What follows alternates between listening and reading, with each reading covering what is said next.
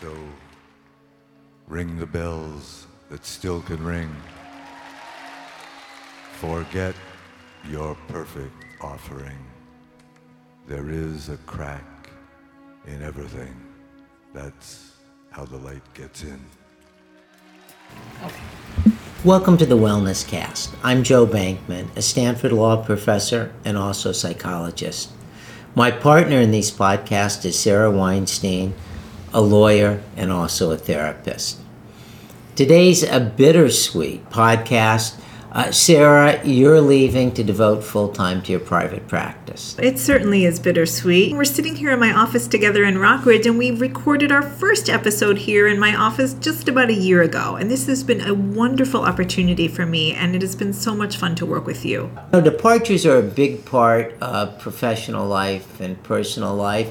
So Sarah and I thought we would focus on our departure today and interview each other and share our thoughts about wellness in the Wellness Cast and say a little bit about where we're going. Sarah, maybe you can start.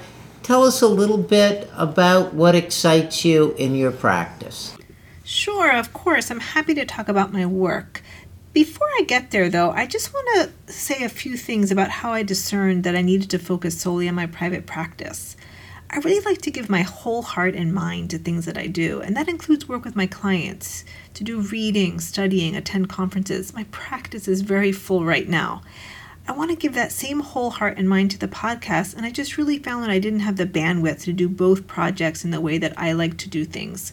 Ultimately, I had to really do some soul searching, and for me, what's most personally fulfilling is to do face-to-face work with clients. And Sarah, a lot of our lawyers are in a position where they're feeling overextended, and they've got one thing that's really exciting in their life, and maybe they have a family. I know you have a son, and they have some other things they're interested too. And the question is, can they do it all? And sometimes the answer is just no.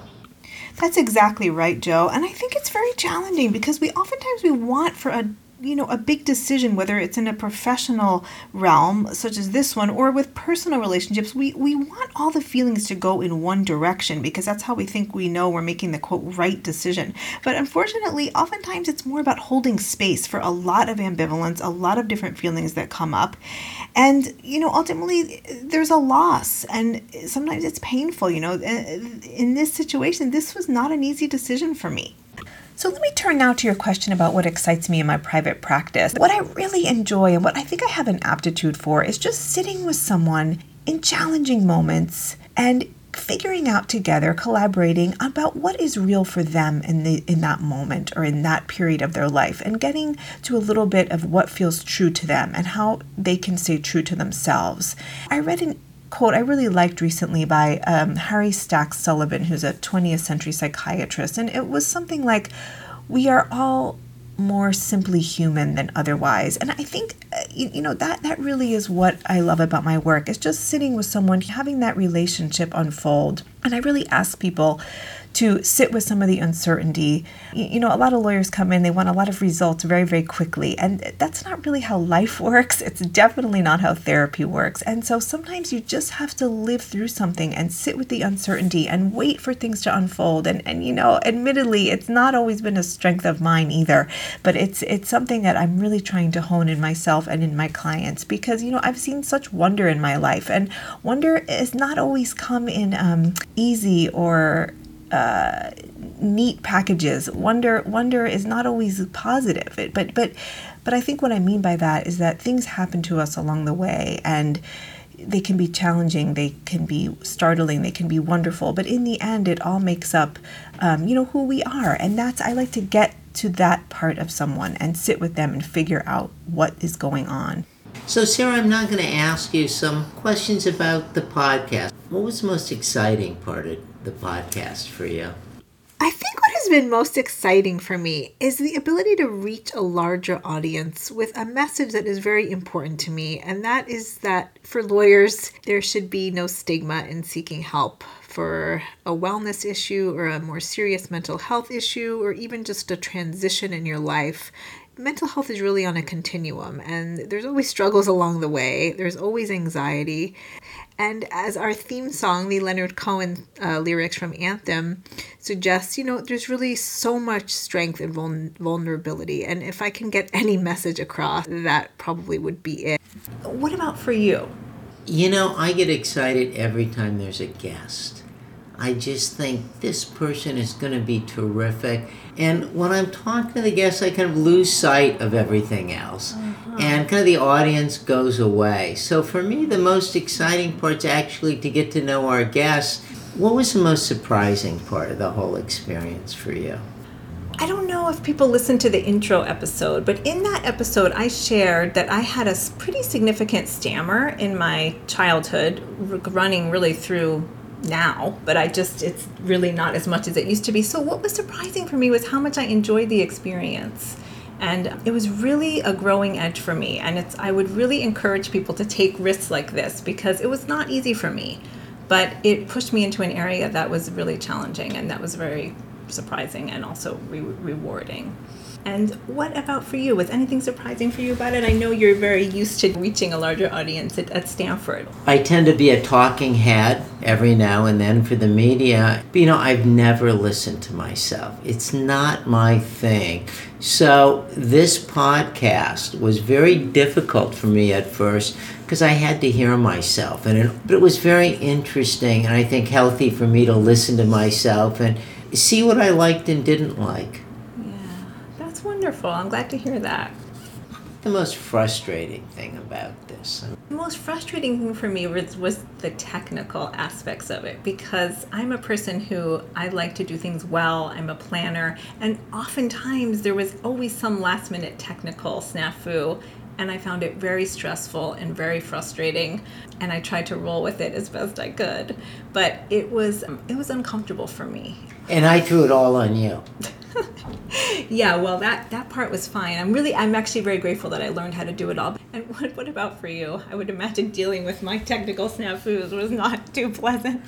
There's an old Utah Phillips shtick that you can find on YouTube. And I think the name of it is Moose Turd Pie. And the bottom line is, don't criticize unless you want to do it yourself. So every time you had a problem, Sarah, all I thought was, there but for the grace of God. I'm not saying a word. You were very gracious. Very, well, very gracious. I knew what the alternative was. It was that I would start chipping in, and I didn't want to do that. Yes. Well, what else, Joe? Tell us a little bit about when you started the Wellness Project at Stanford. What were your thoughts about that? Where did this emanate from, and what are you hoping to gain from it? Well, it seemed like such an unexplored issue in law, as in everywhere else, really. And here we have people like me have this incredible privilege of teaching these brilliant students. And we give them thousands of hours of X. And X being specialized knowledge and methodology with which to become a great lawyer. And they get really good at it. And they were pretty good at it before they started law school. That's why they got in at a place like Stanford. But we don't give them any help about the rest of their life. And I thought if they have problems, it's going to be in that other domain, including professional problems. So I thought, let's redraw that balance a little bit, and the Wellness Project can be a piece of that. Yes, that is so wonderful, and I agree wholeheartedly, and I'm so glad that you're interested in it. And where do you see things going from here in your future with the project and the podcast, if you know? Well, I'm listening to the master, Sarah, because one of your suggestions is the podcast might continue with a law student hosting it and rotating with different law students is a way to bring other people into the fold and give them kind of a stake in the process and give different voices, which would be lovely. In terms of the Wellness Project, I think it's still up in the air. We had a terrific symposium which we hosted, we being Stanford Law School and the Center for Legal Ethics, the other day on substance abuse. Some of our listeners may have read a chilling piece in the New York Times by Eileen Zimmerman about the death of her ex-husband, who was a partner in a local law firm, local Silicon Valley law firm. Yes, that was a chilling piece. And Eileen was one of the panelists. And we had a huge audience there. So that leads me to think there's still a lot of interest. One of the reasons I brought up to you that I thought it might be interesting to have a student co-host the Wellness Cast with you each time, a different student, is just to bring more student voices in and to kind of hear what would actually be helpful for people. Because I know in my private practice, a lot of lawyers, there's still a great need, and that's why my practice is so full and I have to leave the wellness project. So if you are interested, please write to Joe and let him know maybe whether you want to co-host the show 1 month if you're at Stanford, or if you have any ideas for where you'd like to see the project go in the future. Do you want to give your email information, Joe? Absolutely. It's jbankman@stanford.edu. And if you type in Bankman and Stanford, you'll get my webpage at the law school right away, and you get the email. Yes, and if anyone would like to find me, I have a website for my private practice, www.sarahweinsteintherapy.com. And I have a private practice in Rockridge in Berkeley, and I see primarily lawyers, law students, and physicians. Well, I'm glad you said that, because I'm kind of thinking, too bad for us, but great news for your clients. So Thank you, Joe. This has been, as I started with, this has been such a great opportunity for me. And I feel like you really took a chance on an idea that I had to do this podcast, and you said yes to it. And I found that very inspiring. And I really appreciate your willingness just to go into an area that really neither of us knew anything about. It's been lovely having you. We always end these podcasts with something that works. What are you going to do in the here and now to have a good weekend? I have an acronym that I share with my clients, and I'm not actually a big fan of acronyms at all, but this one is useful for me, and it's SWIMMER. And the S is for sleep, and the W is for water or good nutrition, or both, hopefully. The Y is yoga. That's the form of exercise I do, but I ask people to substitute something else if it works better for them. The M is meditation, but it can also be music or some other contemplative practice. And the R is relationships. So when you ask me about my weekend, I recently had a death in my family. My aunt passed away. She was 93, but it was a little bit on the sudden side, and it's hit me a little bit hard, I have to say. We have a very, very small family, and her being gone, it really feels like an important loss. And so I've been not doing too well on the S for the sleep lately, and I haven't been doing well on the Y for the yoga. And so I really am going to recommit this weekend to getting more rest and getting some more exercise. What I tell my clients is that it's really hard to do all 5. But what I tell people is kind of check in with yourself. How many are you doing? If you're doing 3 or even 2, that's good. In terms of the R for relationships, I'm going home now after we record this to spend time with my 8-year-old son, and that's just about my favorite activity in the world.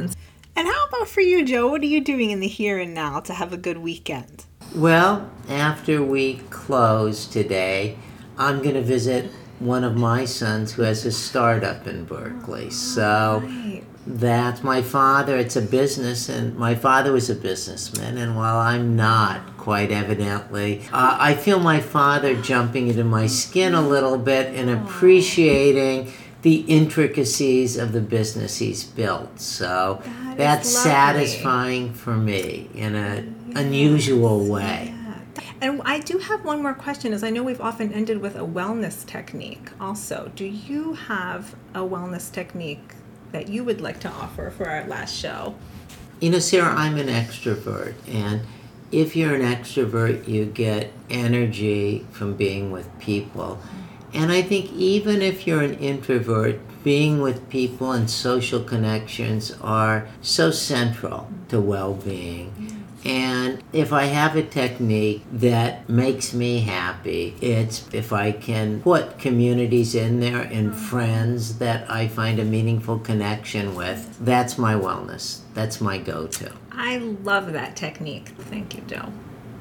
And thank all of you. We're going to close this chapter, really, of the Wellness Cast and say goodbye to Sarah. Thank you.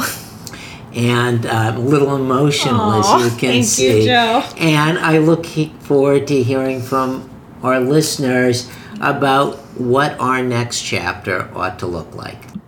I just want to thank all of the listeners who've appreciated the podcast and our guests. And I do hope that people will write in to Joe and help him as he explores what the next chapter is for the podcast. Thank you so much for listening. It's been such a pleasure. We wish Joe luck as he goes forward.